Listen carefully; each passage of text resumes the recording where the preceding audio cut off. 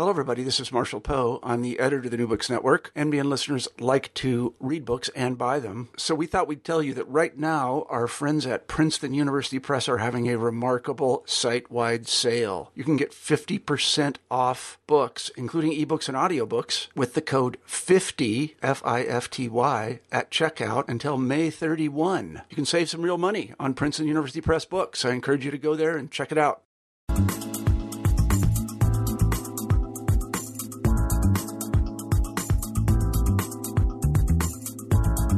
Hello, this is Rebecca Buchanan, co-host of New Books Network, New Books in Popular Culture, and today I am here with Jessica Fishman, the author of Death Makes the News, How the Media Censor and Display the Dead. Hi, Jessica. Hi, Rebecca. So I'm hoping you can start off by talking to us about why you wrote this book. What got you really interested in how the media portrays death? Yeah, this book is about how the news media censor and depict death because death is important to all of us. To some degree, we're all fixated with death, and I'm certainly no different. We feel that life is precious because of death. And it's human nature to be curious about death and to seek information and learn all about it. And we constantly monitor our environment for threats, whether it's an odd noise that maybe we hear late at night or a news break announcing a terrorist attack or an earthquake.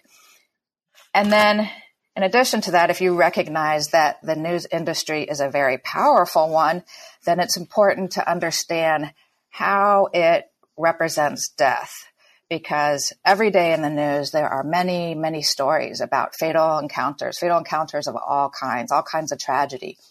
And death is considered the most newsworthy story. So if death is universally regarded as a very newsworthy topic, and the title of the book reflects that death makes the news, then we want to understand what happens when the news media tries to represent death. All day long, the news media are behind the scenes, the editors and various other figures are behind the scenes making decisions about which deaths to cover, which to ignore. And this book asks whose deaths matter and which deaths make the headlines, which images of death make the cut, and which words and types of pictures are used. So it's trying to bring some transparency to these behind the scenes decisions for this very powerful institution. So before we start talking about your book and really getting into it, you also use a lot of images, use a lot of pictures. So you talk about photography. And so you define what a postmortem picture is and how you use and talk about that throughout your book. So can you just define that for us so we're all sort of on the same page with that before we move on? Yeah, sure. That's a good idea. What a postmortem picture is basically an image of a dead body of the corpse. And it's evidence that the death has happened. So it can be any part of the body, any part of the head. It can be any part of the body, even if it's covered by clothing. For instance, if you show a dead person, even who's almost completely covered by a sheet, but say part of a leg is hanging out with a shoe, that would still count.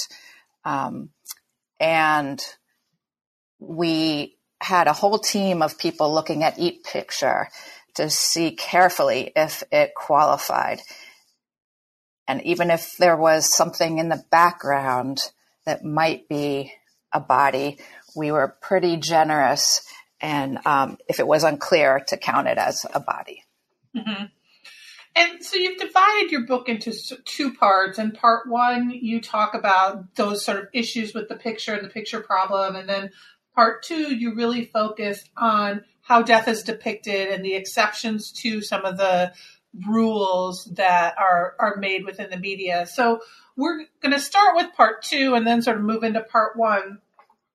But so you start in the second half of your book, you talk about the pictures in sort of tabloid presses versus more traditional presses. And so can you talk a little bit about how we think about these images and these assumptions that we have about the tabloid press and how that transfers into sort of reality of what's going on in the tabloid press? Yeah, you're right that it turns out that we've made a lot of wrong assumptions about the news media, as you alluded to, and that this book talks about that there are many media myths, that the truth is very different, and that it shows some strong editorial forces that persistently construct the news. And in particular, there seems to be a large role played by class and nationalism. And that chapter that you're referring to in the second part of the book that focuses on tabloids is a good example of that. Because as all of us have heard many times, the tabloid is accused of being that tasteless form of media where graphic images are welcome and lots of gruesome images are there for shocking sensationalism. And there's this assumption that they rarely shrink from vulgarity, that these types of pictures would be very welcome. But when we did a careful analysis of all the images over 30 years that appeared in tabloids, and then we also carefully looked at 30 years of news coverage in the elite news media, like the patrician press, for example, the New York Times, the Washington Post, we found that actually the tabloids are not the ones guilty of what is called the gruesome sensationalistic imagery. They actually have many fewer images of the dead body than the New York Times and the Washington Post. Right. And so you sort of set us up with that and then move into then how are we thinking about images or how does the press think about what is newsworthy and what is not? And you divide that into a couple of different categories. And one you start with is the idea of nationality and whether it's newsworthy and those images of death are newsworthy or not, sort of in different settings in wartime and peace. You talk about also how we display what's happening on sort of American soil versus overseas. So can you talk a little bit about how nationality plays out in showing newsworthy images of death or not? Yeah, I was really interested to test some widely held assumptions. And this was because as we were categorizing all the images over the 30 years and listening to editors talk about what makes a newsworthy image and what does not, we started learning that what they say they value in a news image is not often what they actually select for publication, the images that they actually decide to publish. So there were some interesting findings that the same type of photograph that shows a dead person will either be censored as pornography, like a lot of these editors and social commentators said these are not newsworthy pictures. In fact, they're pornography, or they would be celebrated as an essential and ideal part of the news that deserves a Pulitzer. So the same type of image would either be condemned as pornography or celebrated and say that this could be a Pulitzer Prize winner. And so this book, in large part, is a story of how the same type of news image is either porn or prize-worthy, and it reveals why the news editors and the rest of us feel that it's sometimes wrong to look and sometimes that we must look. So in the sections on nationality, it turns out that if there is a systematic accounting of which images make the cut, most of them are, I'm talking specifically about postmortem pictures or images of the body. These pictures are overwhelmingly showing non-Americans, dead foreigners. And the editors in interviews were telling me that this is a really important picture. You have to show it. It's the ideal form of the news. It's conveying the facts, and you can't deny these facts when you see them in the pictures. But when Americans died, they would say there's no information in this picture, or they'd say it's pornographic and it's the opposite of the news. And this is especially true when there were large-scale tragedies. The higher the death toll, the more likely they were to make these distinctions where the deaths of non-Americans deserved to be shown, were considered very newsworthy pictures, but the death of Americans were considered to be not newsworthy for photojournalism. Mm-hmm. And that sort of moves us into then that next topic of innocence and newsworthy images. And you talk about the role of sort of American children and how the deaths of American children attract attention, and how that what the news media does with images of children. And so can you talk a little bit about how then those ideas of what is newsworthy relate when we're looking at innocent children? We're looking at sort of what you title innocence. One part of the book is focused on large tragedies, because a lot of editors told us that depending on the scale of the tragedy, that we need to show the bodies. The larger the tragedy, the higher the death toll, the more important it is to witness the dead bodies and show these pictures. So that turned out not to be the case in many instances, because American bodies are basically taboo to show in the news media. Then we decided to look, well, maybe you can define the tragedies in terms of innocence lost, in terms of the children that are claimed, because they are considered the most vulnerable and innocent of all, and that can be a marker of the biggest tragedies. So we looked at all the images of children, dead children that were shown in the news media, and it was extremely informative because of the patterns that were revealed, and that almost every single picture of a dead child was a foreigner, was not an American. There was perhaps one exception in the 30 years that we studied. And it shows this great tribal partitioning of images, that if you have an important tragedy, a large tragedy, or one that is considered the utmost tragic because it takes children, then there are very strict rules, but unwritten rules, about which images will be shown. And so, and you mentioned the mass tragedies as well, and how mass tragedies are portrayed. Do you have anything else you want to talk about or add to that, how they sort of viewed and show mass tragedy? Let's take the example of Newtown, where there was a horrific case of people, Americans, being killed, and there were lots of children that died. And there were a series of photojournalists who covered this event, including one photojournalist who was there on the scene when children were being rushed to the ambulance. And she had pictures just as a victim was dying. And she knew then that the picture would never be published. And when you talk to editors, they say there's nothing newsworthy in those pictures, either that they're just simply evil to show, or they have no information in them. On the other hand, you can think of cases like the little toddler on the beach of Syria who was found dead face down on the beach. And that 3-year-old shown dead was considered to be a very important image that was evidence, that was speaking the truth, and that need to be shown. And it was shown in many news formats for several days. And lots of people felt that this was a vital part of the story that needed to be told, and that it could be telling more than any words could reveal.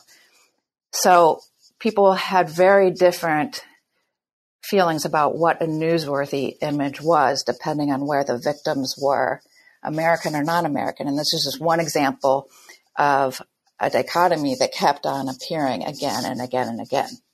Right. And so you talk about in the second half those ideas of what you call it the fantastic feats of a few photos, but the importance of photos and the importance of images depending on the context. And then you move into this idea of, or discussion of, how victims seek visibility and how images are used. You start with the case of Emmett Till and you talk about the Black Lives Matter movement, but how images then are used to let people know what is going on. So can you talk a little bit about how some victims will use these images to be more visible? Yeah, one of the most frequent complaints about these death images is that it would hurt the family and that somehow it is deeply offensive to the victim.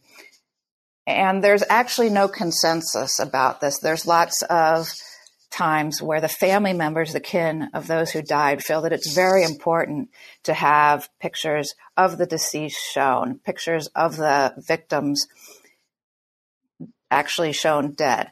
And they feel that in many cases, if you're not going to give this attention, that's just making the tragedy worse, and that it's important to bear witness to this horrible tragedy. For example, in India, there were recently 2 young girls who were raped and hung, and the father of the youngest girl said that his pain was about the killing, not showing the images. And in fact, showing the images was demanding attention for this important issue, and that he felt it was going to aid his fight for justice. And in the case of Syria, when many have been killed, many family members begged the American media not to turn away, but to bravely show these pictures. And as you mentioned, there's a classic case of Emmett Till where his mother wanted the world to see the tragedy and had welcomed the press to show images of her son in the casket.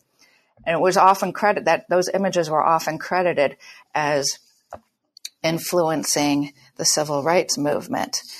And today, more recently, we've had many cases where family members of Black unarmed men who were killed by police officers saying, I want these images to make the news, and they were considered part of inspiring the Black Lives Matter movement.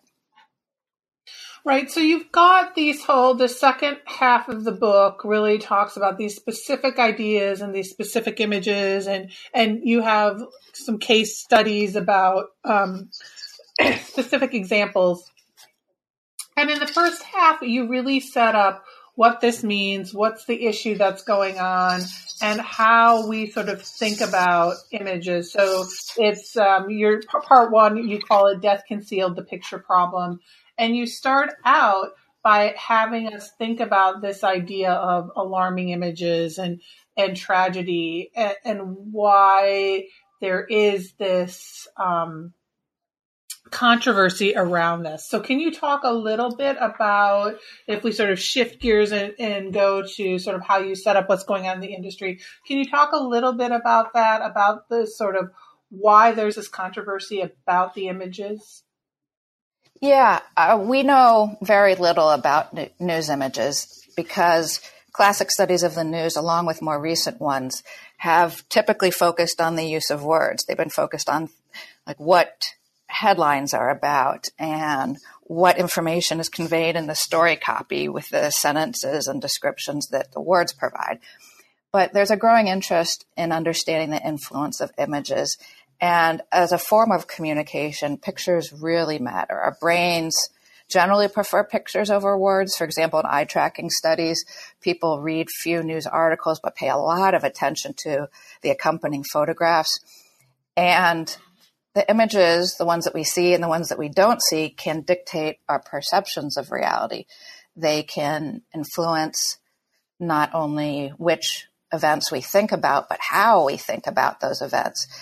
And psychologists sometimes argue that the impact of a story is much more often determined by the photograph than the story itself.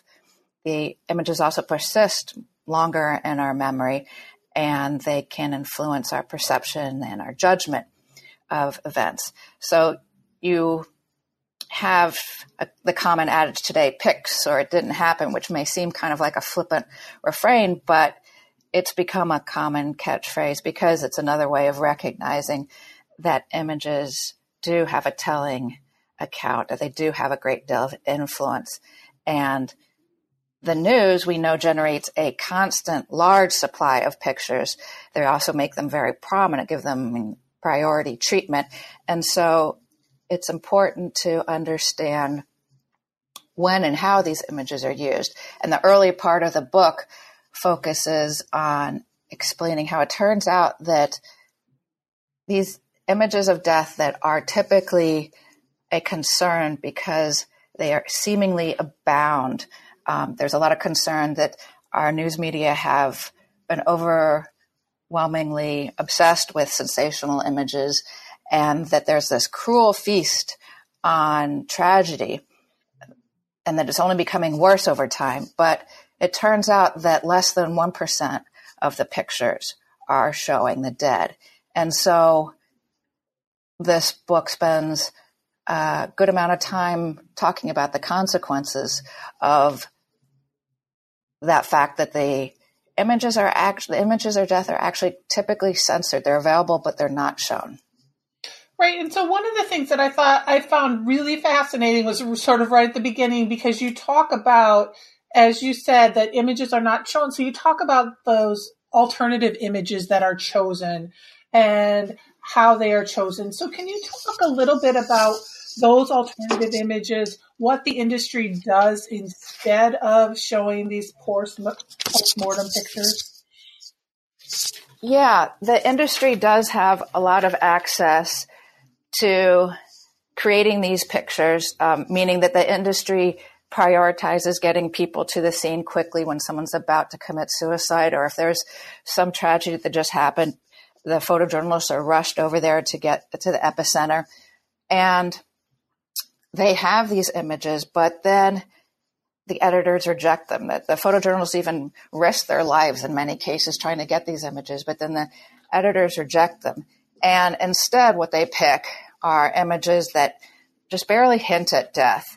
In fact, many of these images focus on the victim when they are alive and well.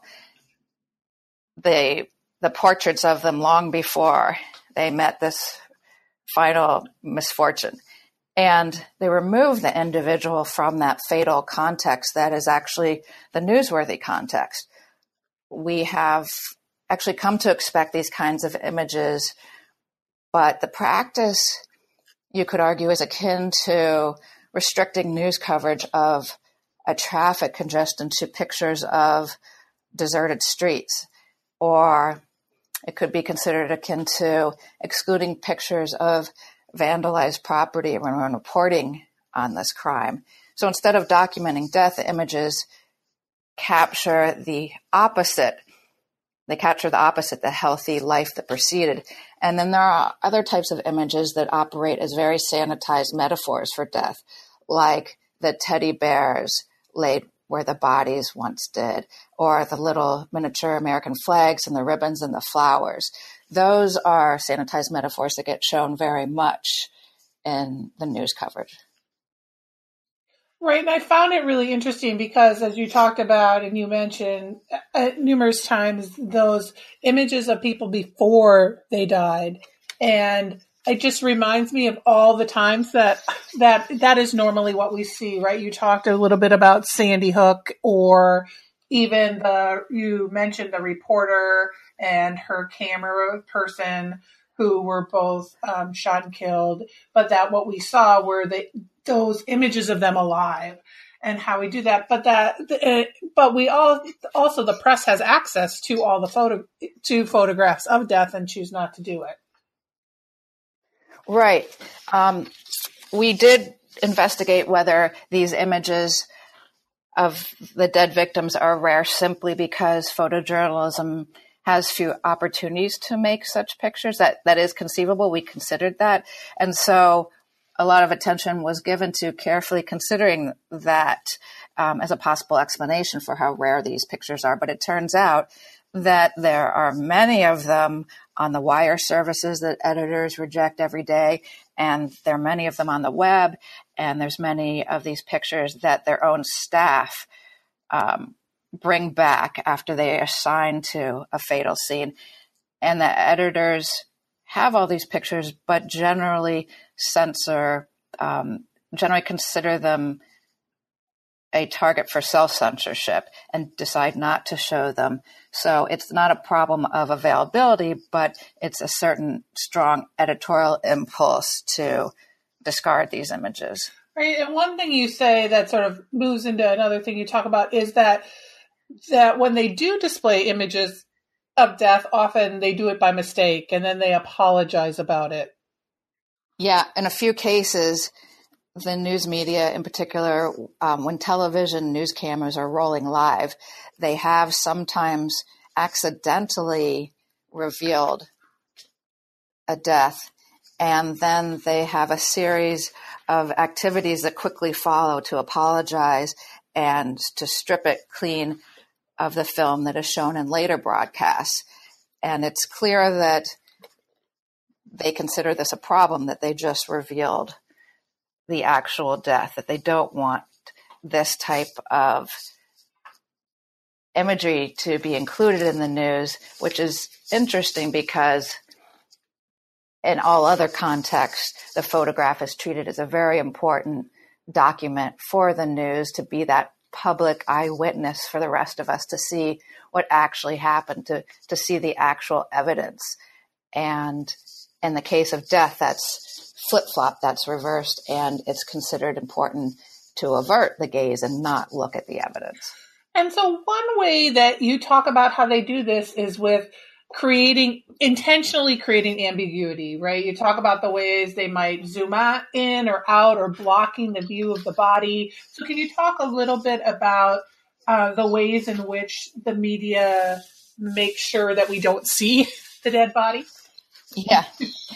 Yeah, it's pretty interesting because typically photojournalism is praised for creating clear and up-close pictures, and those are considered the best. And the closer you are, the better. But in the case of death, in the rare cases that the dead bodies are shown, they're either placed in the distant background so that they're very hard to see. The pictures are digitally altered in many cases so that it's blurry, so that the body is blurry, and so it's not clear what you're looking at. And it's interesting because some of the headlines above these pictures that are digitally altered to be unclear will still be making claims that we're showing the desperate reality, for example, of a refugee crisis, and we're laying it bare. There's, in fact, one title above a pixelated image that says the refugee crisis laid bare. And that was on top of a picture that originally showed a dead body, but you can't see it as an audience member looking at this pixelated picture that actually looks more like modern art with these different color blots and big blocks.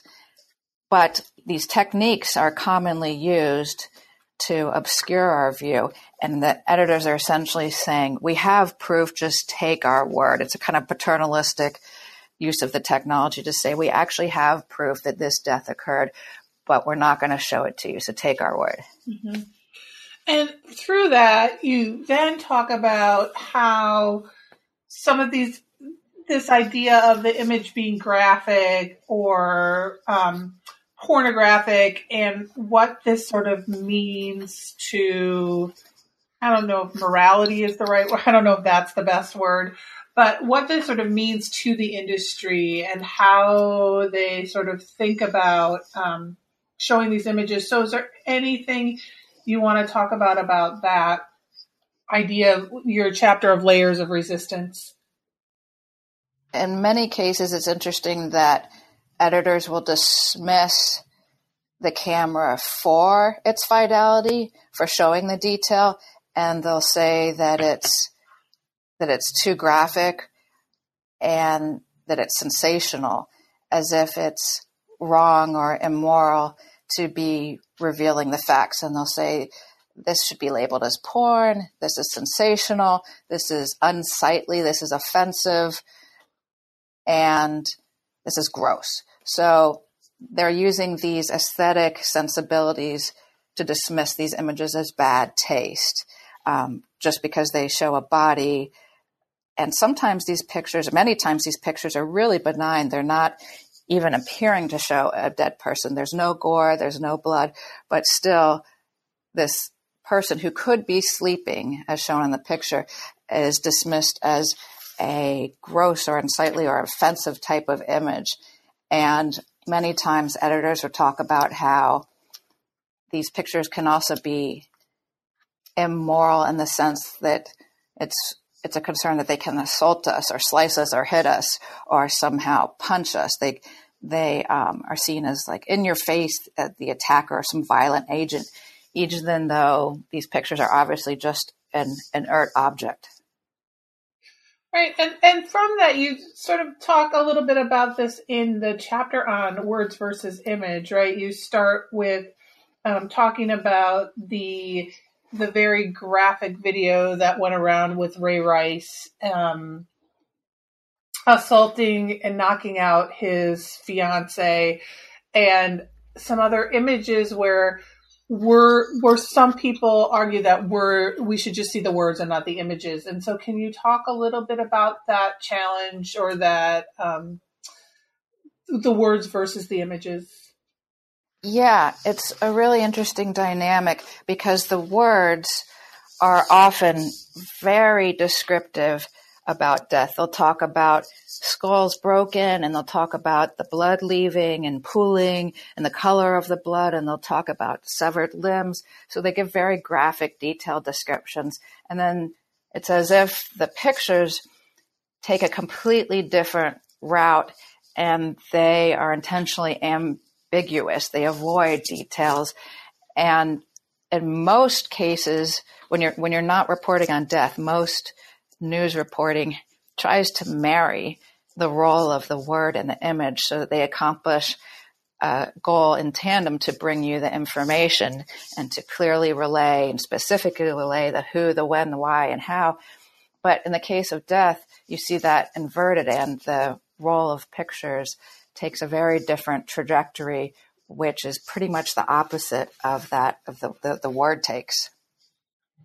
Right. And so throughout this book, right, so you start out and sort of give us this idea of like the role of images and how prevalent they are and how available they are, and yet we don't want to accept certain images of death. And you sort of, can you talk a little bit about how you bring everything together in your final chapter in your summary, and how you see this sort of moving forward? So some of what you talk about is like sort of divorcing words from images and how we sort of erase or delude those images of death. But can you talk a little bit about then sort of that culmination of what you found and what you sort of want to look for in the future? Yes. It's given the strong tribal partitioning of these images where they're very newsworthy if they're showing the tragedy that happened abroad to foreigners, and they're not at all newsworthy if they're showing dead Americans. It became clear that the photographs are used for setting an emotional tone, and that you can think of editors as gatekeepers of emotion, where at certain times they want to bring home the horror and have us confront the horror, and at other times they want us to have a very positive message through the pictures. And they actually tell me in interviews, and they write at length about how during an American tragedy, it's very important to capture a positive image. They create a trajectory, a narrative arc for American tragedies that go from horrific quickly to hopeful, so that the images are focusing on things like resiliency in the face of vulnerability, and they're focusing on her bravery of first responders and their heroic acts, and a healing type of fellowship. Like they'll show people crying and hugging one another. They'll show first responders attending to little children, and they're showing these images of order being restored. So it's this narrative arc that is quickly casting everything in a very optimistic light and a very hopeful light. And it's the exact opposite of the pictures that are used to cover an international tragedy, where they are intentionally selected because they are unsettling and because they harness the horror. And that's obviously very contradictory or very different from the American bodies that are actually condemned for being disturbing. So one of the editorial impulses is to create this positive set of pictures for American tragedies. And it demonstrates to me that there's this strong fetish with images, that the value of a picture really depends on who has died. And there's two sides of the same coin, really, where in one case, the same type of picture is incredibly newsworthy and even ideal form of the news in the minds of the editors because it shows the foreign tragedy so bluntly. And on the other hand, if it shows the American tragedy, it's not considered newsworthy at all and is censored. So that's two sides of the same coin in my mind, where we're treating a photo as really important or absolutely not important. And it even goes more intensely to the extent that photo editors and photojournalists and many others say that these images of the foreign death are so important because they will stop wars and they will make injustices dissolve and they will be prescriptions for a better world. But the exact opposite is believed about the pictures of the American bodies, where they say these are harmful pictures or they have no value. And it's a very different belief we have about the same type of image. So do you see this changing at all with the role of more access to images, not via the traditional press, right? Through YouTube, through social media, through those channels and what is put up there. Do you see this sort of changing that idea, or? I don't expect it to change because we looked at 30 years of news practice, and this period started way before the internet was actively providing access. And you see that news practices have remained the same over these decades, even though the web has made pictures very accessible. And even though so many people today have cell phones to constantly document. So there's many technological changes, but the editorial forces have remained the same. Mm-hmm. So this has been really fascinating. I don't know if you have any last words about your book. If you don't, do you have anything you're working on next? Do you have a new project, or are you just sort of promoting your book? I have a lot of research in this area that's looking at the power of images and the power of words too, to see where they overlap and where they distinguish.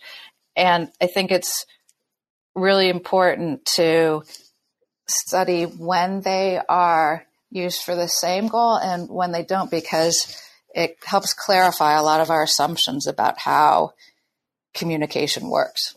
Mm-hmm. So thank you for talking with me today. This has been Jessica Fishman, who wrote Death Makes the News, How the Media Censor and Display the Dead. Thanks, Jessica. Thank you.